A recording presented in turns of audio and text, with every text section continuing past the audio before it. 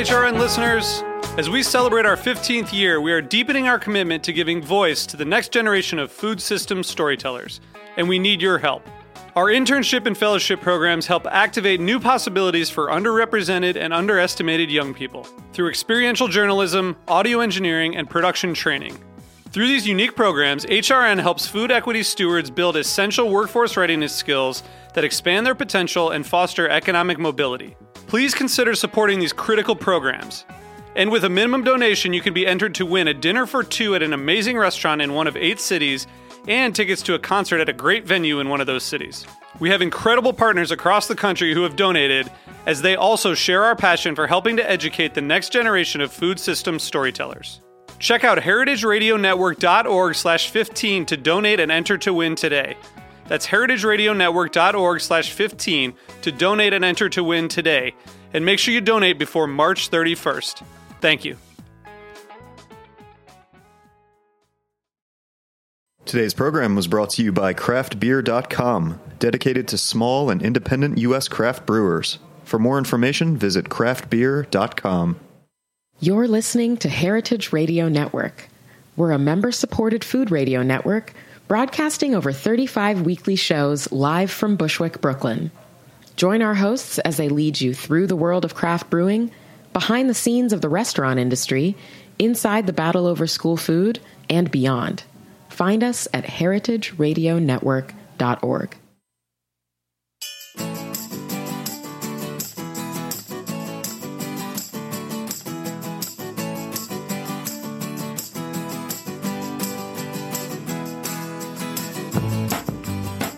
You're listening to In the Drink on heritageradionetwork.org. In the Drink is the show that brings you the most interesting people and most delicious drinks in the world of beverage. And I'm really excited for today's show. We have in the studio all the way from Austria, Alex Rayner, who is the head distiller and co-owner of the Rochelt Distillery in Austria. And they make some of the most highly regarded brandies, fruit brandies in the entire world. Alex actually took over the distillery from his father-in-law, and now it's a family business. He makes his range of fruit distillates with his wife and her sisters, and maybe more of the family that I don't know about. And their selection process for choosing the ripest, finest fruit is, I think, pretty unparalleled. These are really unique, really beautiful distillates, and I'm really excited to learn more about it. Welcome to Bushwick. Welcome to In the Drink, Alex. Good to have you.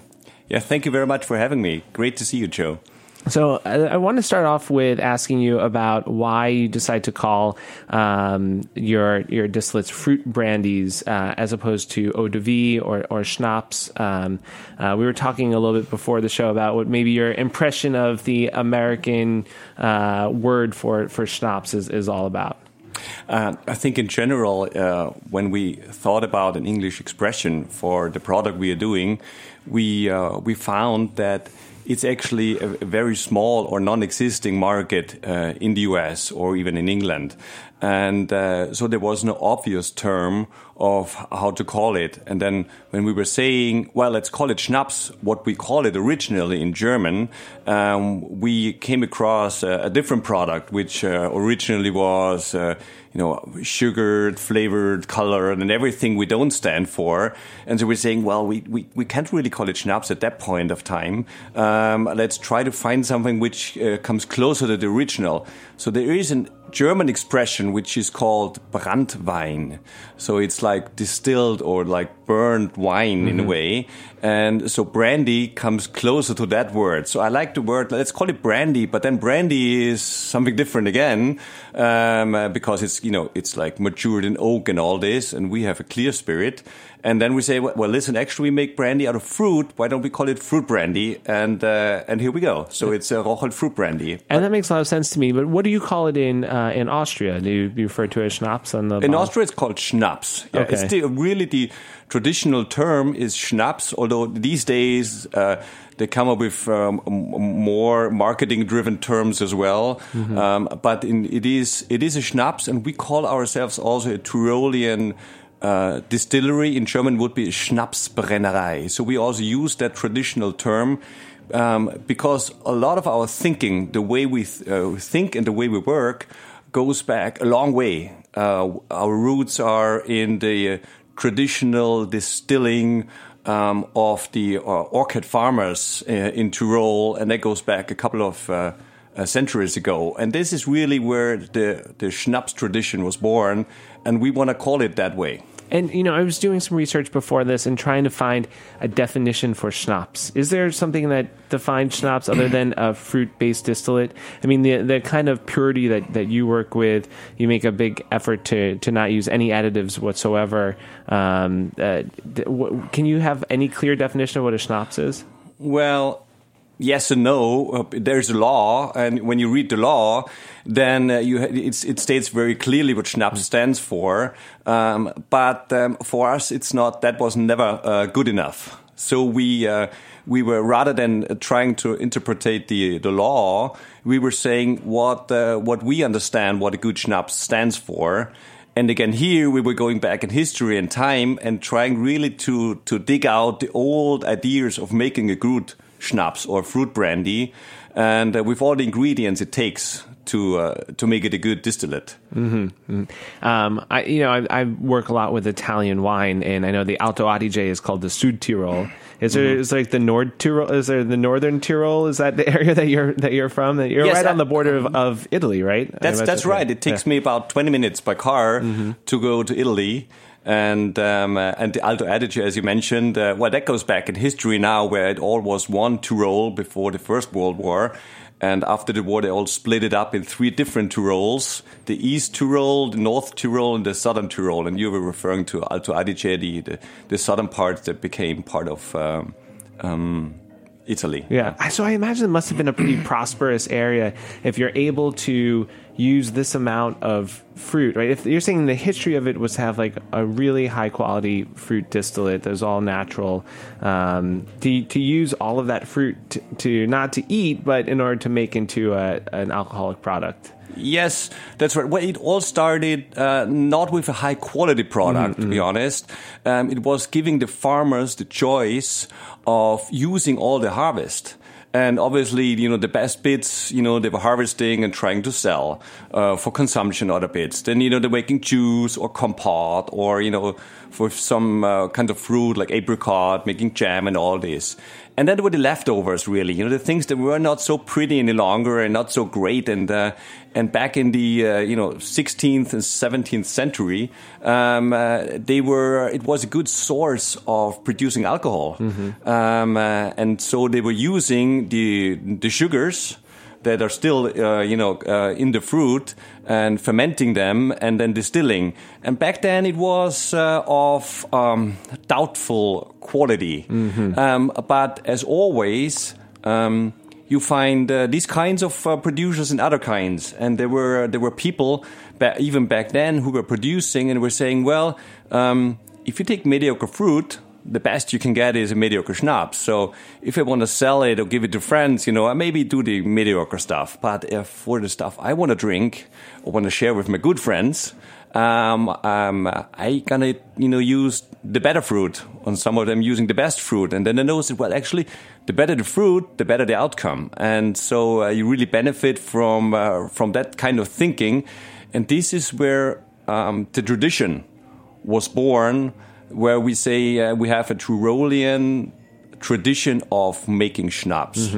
And that was not the 20th century, where it all became quantity and where it all became commercialized. And that was rather the time where the quality went down.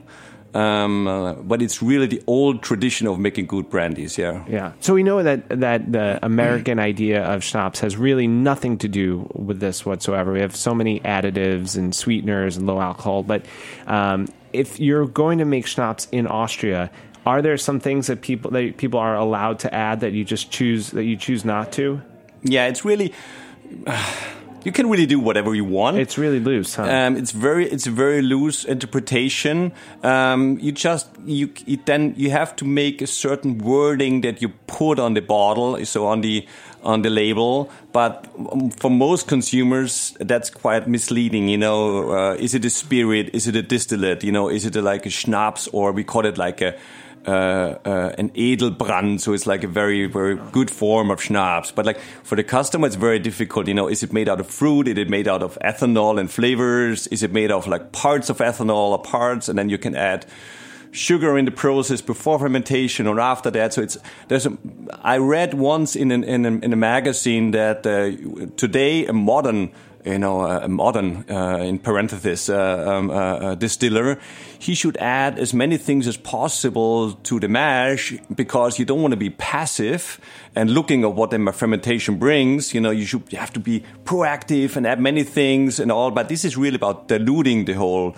exercise, rather than concentrating what really matters. And I think this is where we differentiate the most, is the raw material that we are looking at. Yeah, I think you almost take a winemaker's, or even like a low interventionalist or no interventionalist winemaker's view to making your product. In my mind, when I was reading about it, like just the care of the selection of just the best, ripest fruit, the aging process of it, and your desire to like really showcase what that fruit can give you.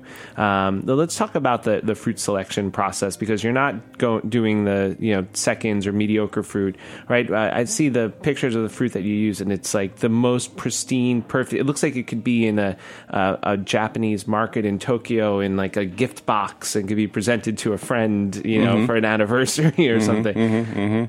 Now, you would never find that kind of fruit on the Japanese market because it grows in an orchard. It's harvested there, and most of the times it's even processed there. So there's no room even for logistics to take the fruit somewhere else in order to sell it on the market or something. No, but I just mean, I don't know if you've ever been to Tokyo, where they like idolize a perfectly grown piece of fruit, and that same sort of idea. It seems like what you're working with exactly, is just really high quality stuff. It is historically within our family and company.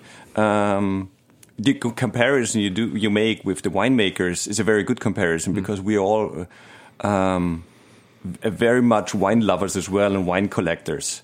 And our examples that we were always looking at were the small winemakers of Burgundy or the Piedmont that were really trying to make something special out of their small, wine garden.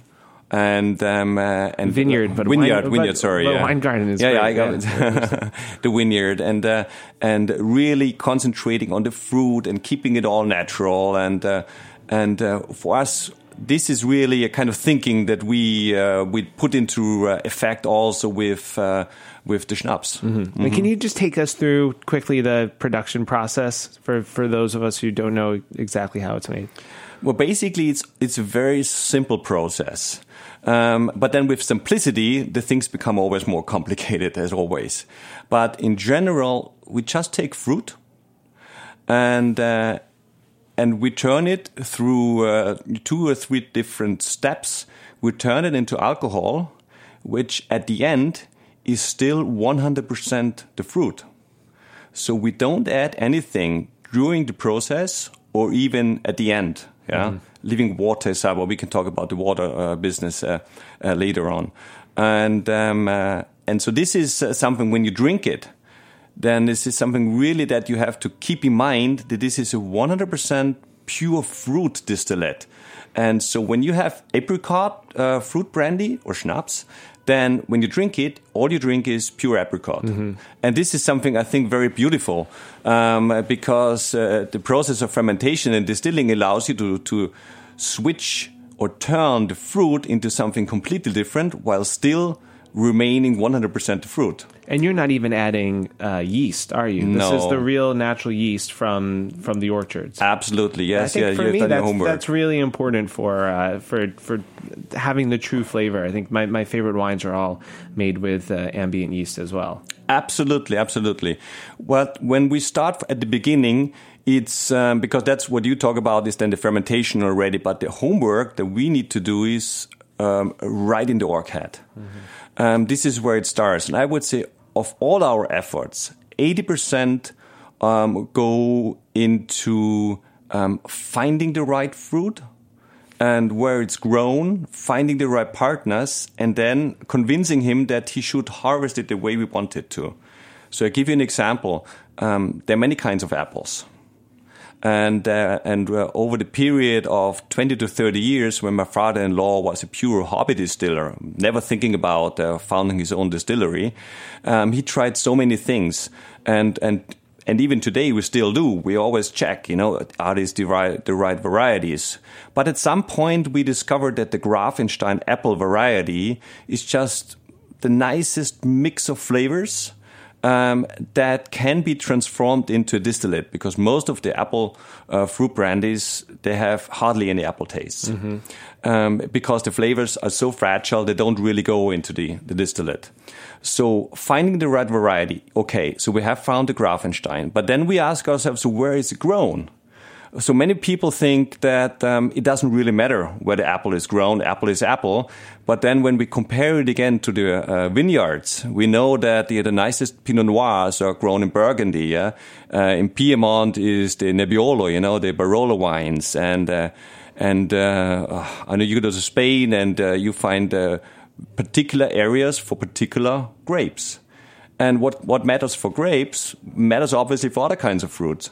And we found out that for the apple, for instance, it is the southern areas of Styria, which is one area in Austria, have the perfect microclimate conditions that we need for that apple. French would call it terrain, which all brings together. So we found this, and then you need to find a partner that is actually willing to work with you. And when we tell them what we want, to be honest, 8 out of 10 just run away.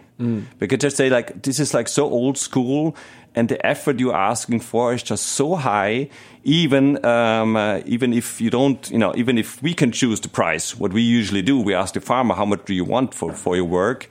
They just have a very different thinking, which is, they would call it we are too modern to be so old-fashioned. And what we want, for instance, for the apple, we say, we would like that you grow it as naturally as possible, and we want you to start harvesting only when the fruit is ripe.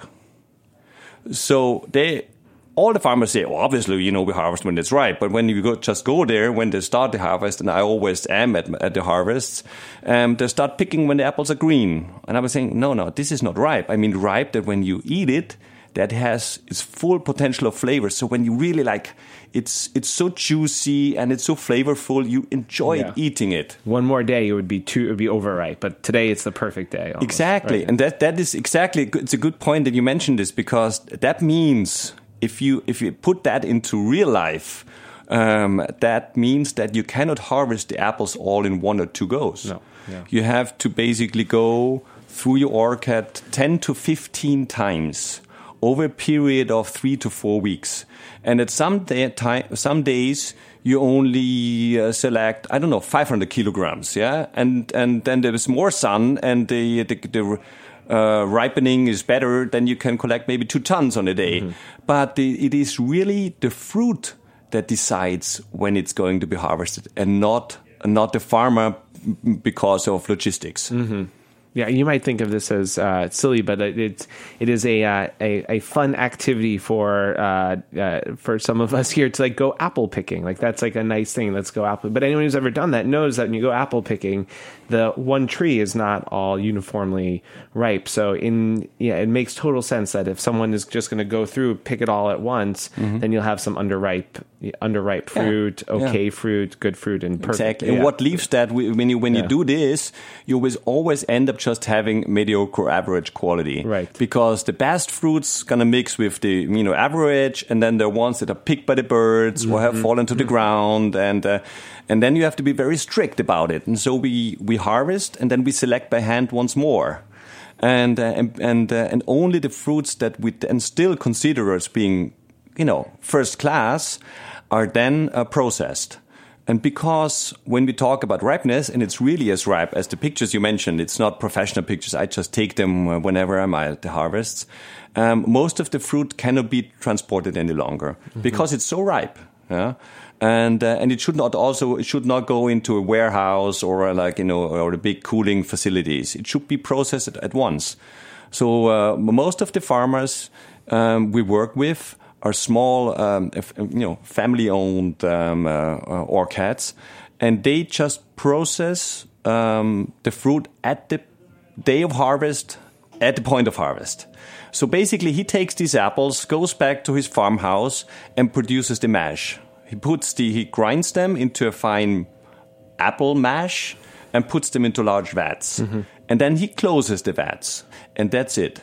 And then the fermentation starts. We don't add anything, never.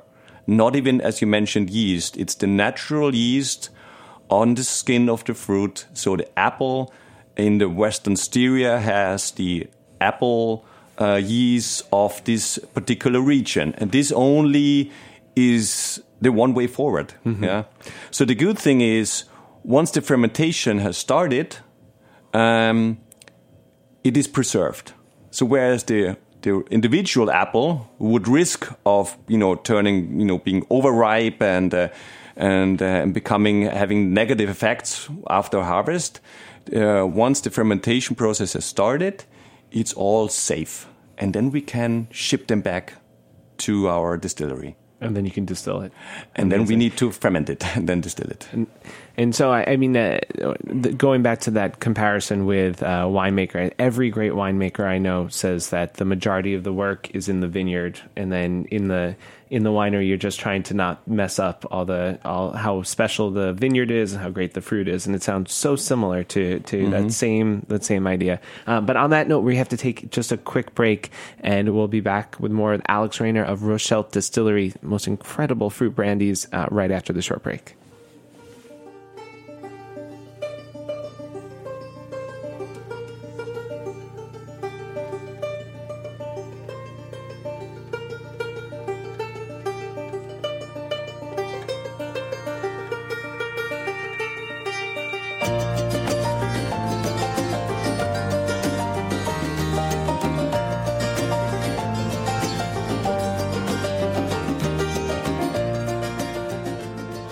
Do you love craft beer?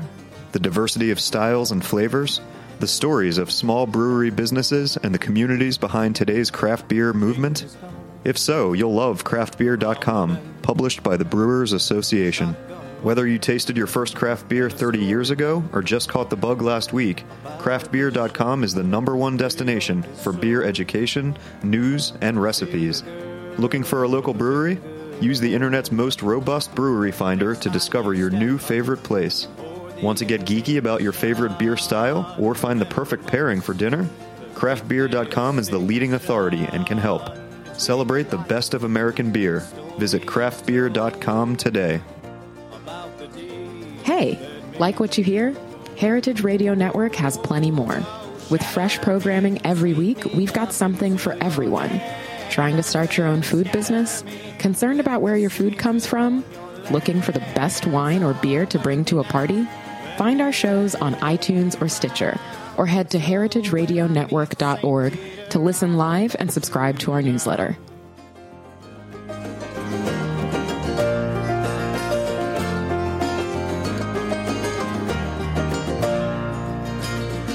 I'm rich in heart, but poor at prose. You to rhyme, but nobody grows. A slap in the mouth and a push off a cliff.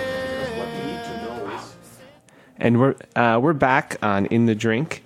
I'm here with Alex Rayner. But before we get started, I actually just want to read a little something to you guys. So we have really exciting members-only happy hour coming up. And are you guys a Heritage Radio Network member yet? Well, membership not only supports the production and broadcast of the show, but also comes with some perks. All current members are invited to our new monthly happy hour series, Books and Brews. Join us on April 12th at Three's Outpost at Franklin and Kent in Greenpoint with host of Eat Your Words, Kathy Irway, and her new book, The Food of Taiwan. Meet other members, snag a copy of The Food of Taiwan, and enjoy some beer from HRN business member Threes. I love Threes and go all the time. Donate at heritageradionetwork.org/donate to get your exclusive invite today. Hope to see you there. All right, I'm back with Alex Rayner of Rochelt Distillery in the Tyrolean area of Austria. And he makes incredible, highly regarded fruit brandies. And he was telling us about the fruit selection process before the break.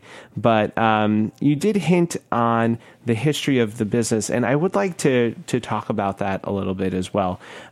It was your father-in-law who started distilling, and you said he started as a hobbyist distiller. Can you tell us about how it went from someone who's doing this as a hobby to now a highly regarded professional company that that supports your family?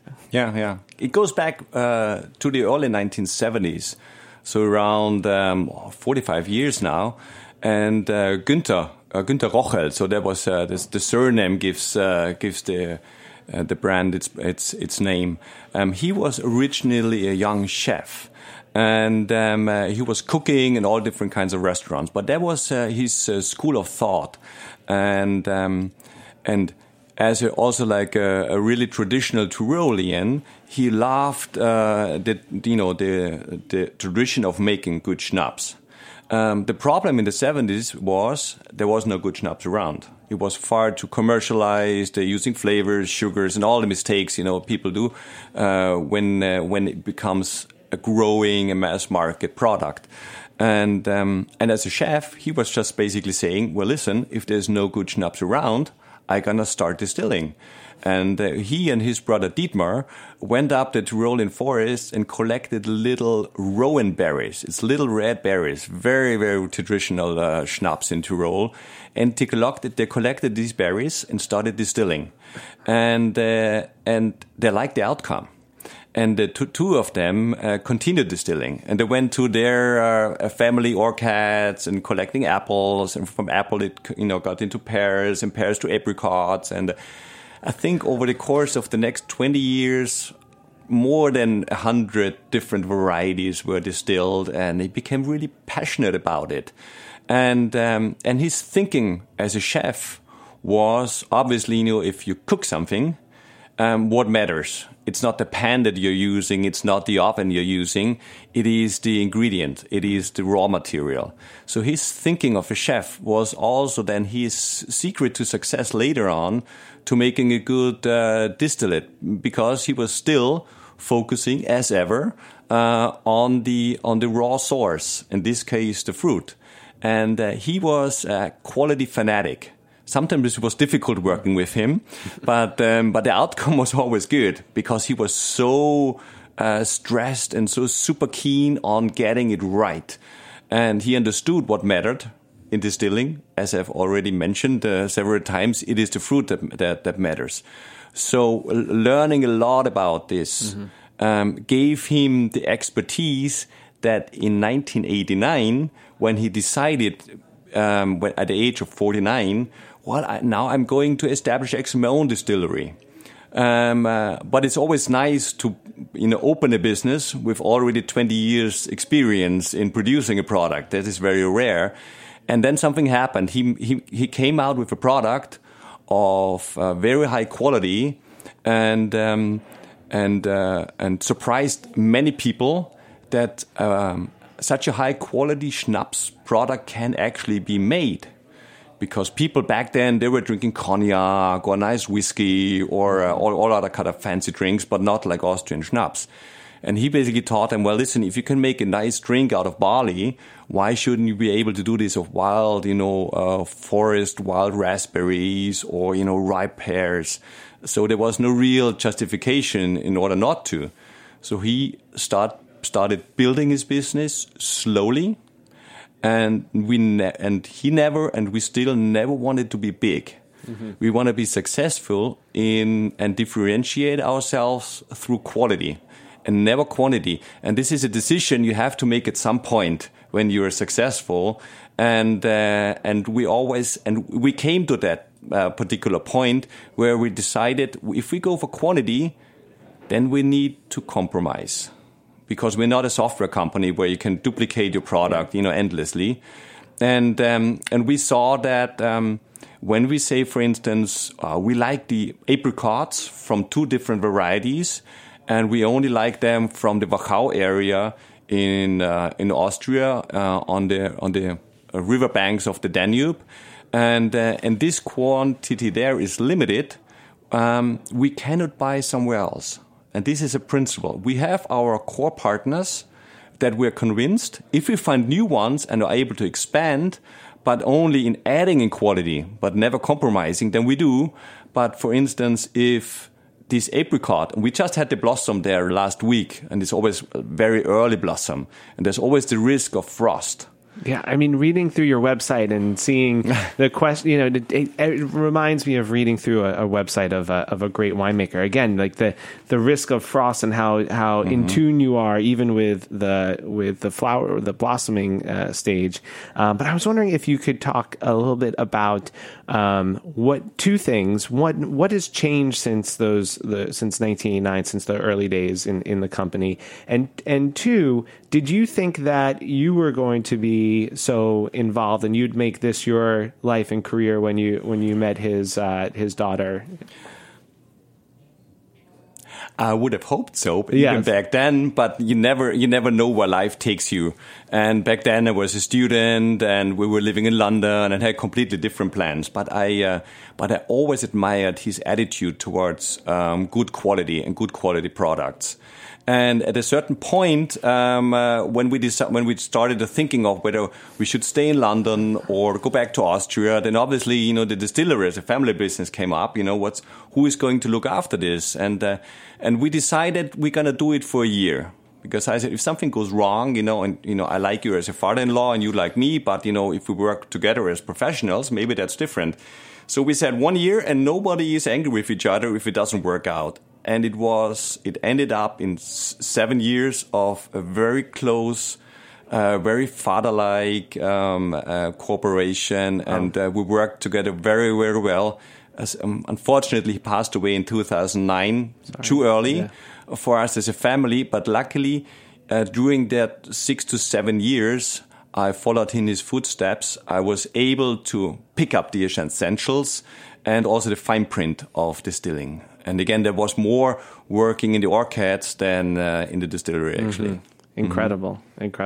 And you brought a few for us to taste here. I've been sipping on the apple, and it's amazing because I'm tasting it as you're speaking, and sometimes I forget that it's apple because it's so complex. There's so many layers of flavor, and then the apple keeps coming back. I was like, oh yeah, this is apple. And even after I've taken the sip, and it's been a minute since I've taken the sip, and then I'll have another rush of apple come through my mouth. It's an incredibly complex spirit. And I imagine part of that comes from the aging process. It's a combination of what you notice, a combination of many things. It's first of all the fruit. We discussed it in detail. And then it's like just leave it as natural as possible. So fermentation is all natural without any additives.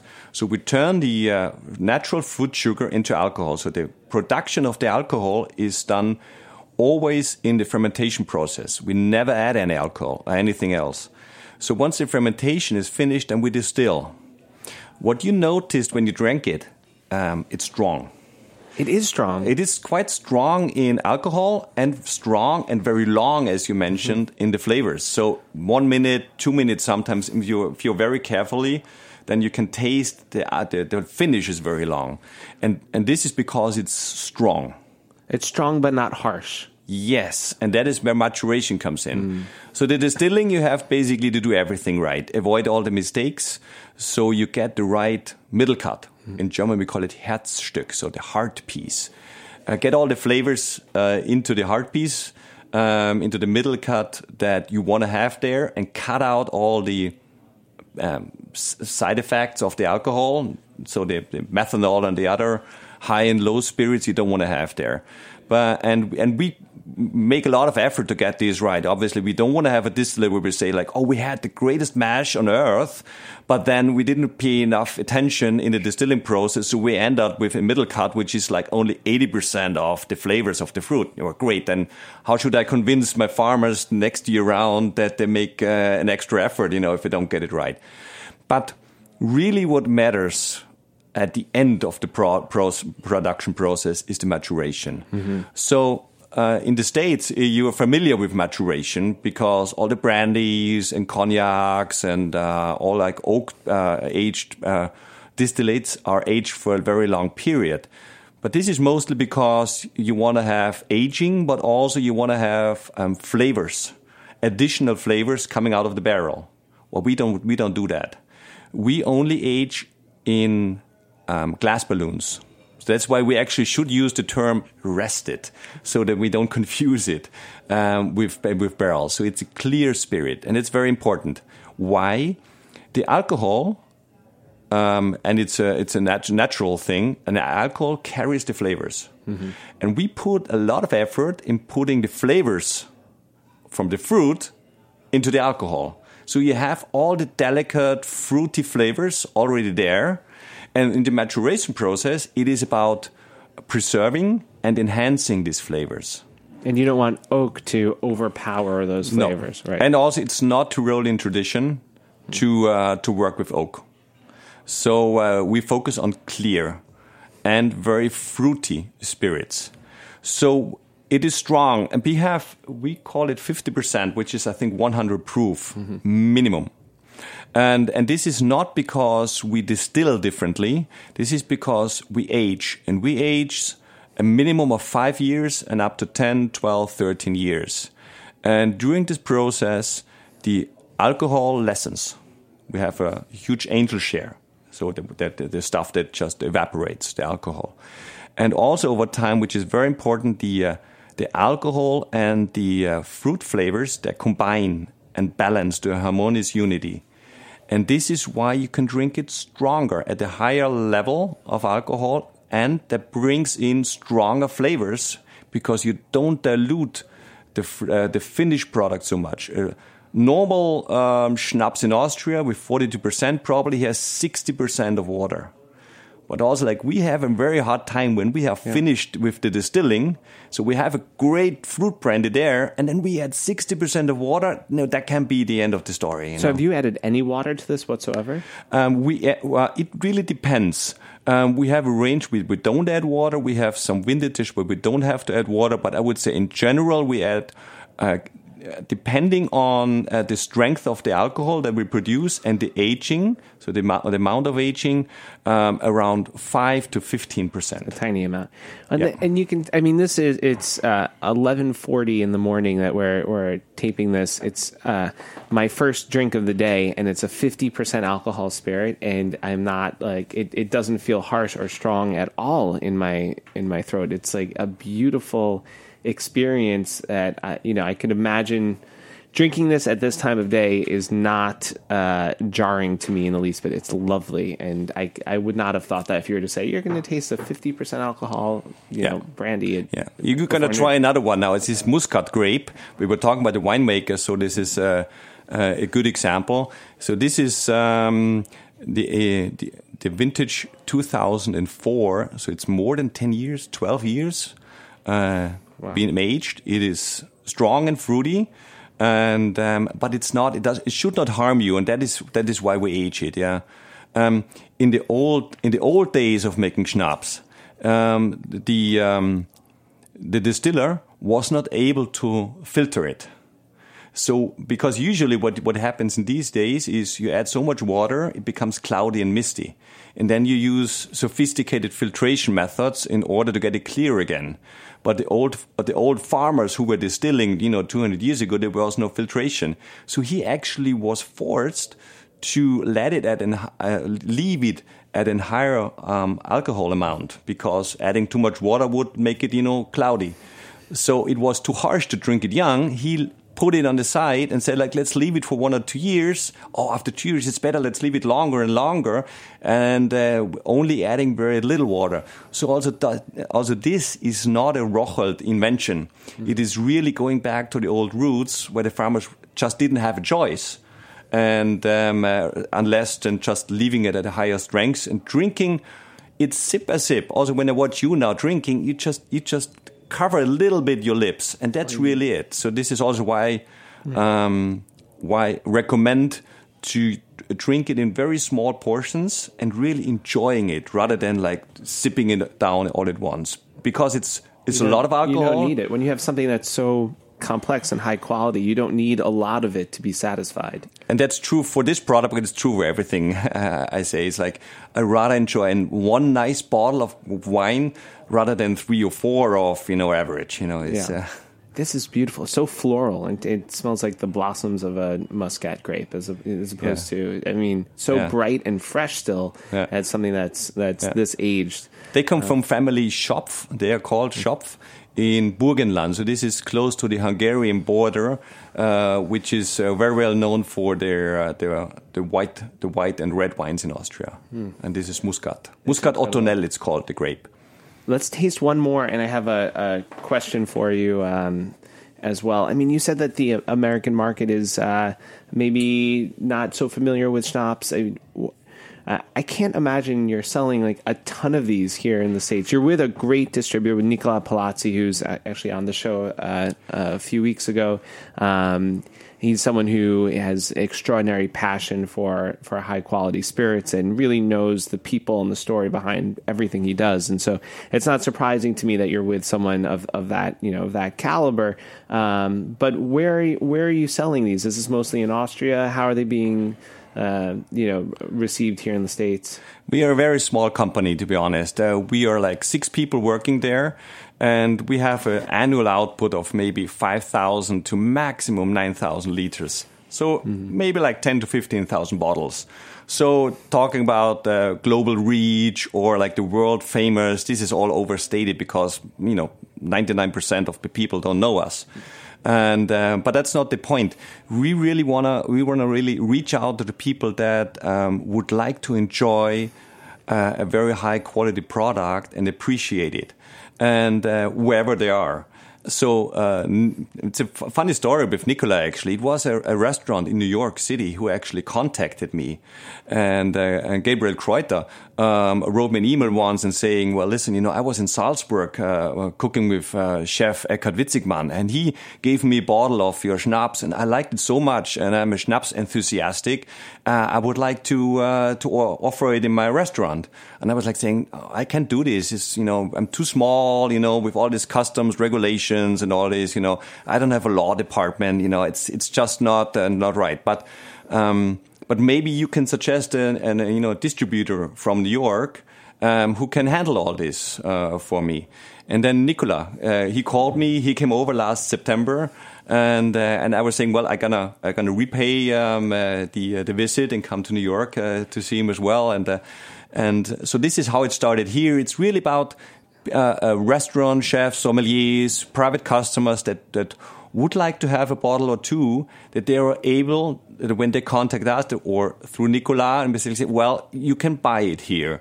But it's not about covering, the market of the US or something. We would not be able to do this. And this is your first trip to New York for representing the brandies? It's only I think Nicola's first order was last October, so it's very small. And I told him already that even if it goes all very well, we're still limited. I only can give him, certain varieties. We have a portfolio of altogether 20.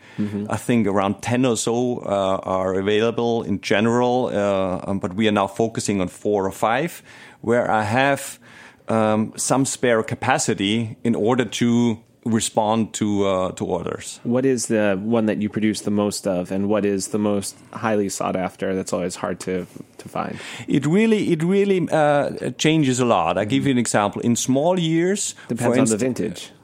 The apricot, we have from 0 frost to maybe 10 tons. And in a good year, the same area can produce 100 tons of apricots.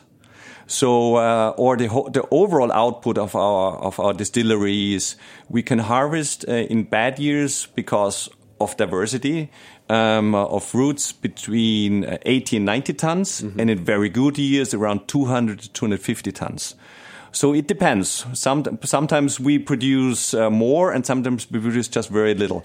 But I would say something like the ones you tasted. One of my personal favorites is the apple, muscat, and now you're trying the Morello cherry, so the sour cherry. I love this. And outstanding. It also is from Styria. And also here again is 3 different varieties of cherries, and they're all picked by hand. So you don't shake it from the tree. Shake the tree, yeah. Yeah, we don't do that because for similar reasons than with the apple, we only want to have the ones that are perfect at that particular day of harvest. So we pick them all individually from the tree, sort it, and then process it on and on and on. But this is something really particular about it because, like the individual hand picking for a product like schnapps, nobody does it. Right. It's truly incredible. It's vintage 2005, so also you have it's strong and balanced at the same time. Yes, I would say. Wow. I think we've actually gone over a little bit on the show, but this has been such a pleasure to have you on. Good luck on your trip to New York. I hope that the small production that you make, you're able to sell well with Nicola here. For anyone who is interested in high quality, low interventionist, handmade artisanal wine, these are that of brandies. They're just extraordinarily complex and delicious.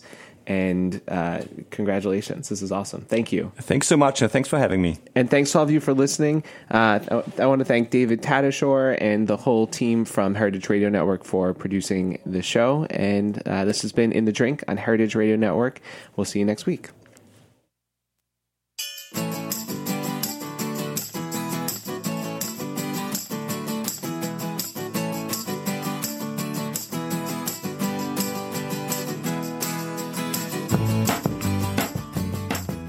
Thanks for listening to Heritage Radio Network, food radio supported by you.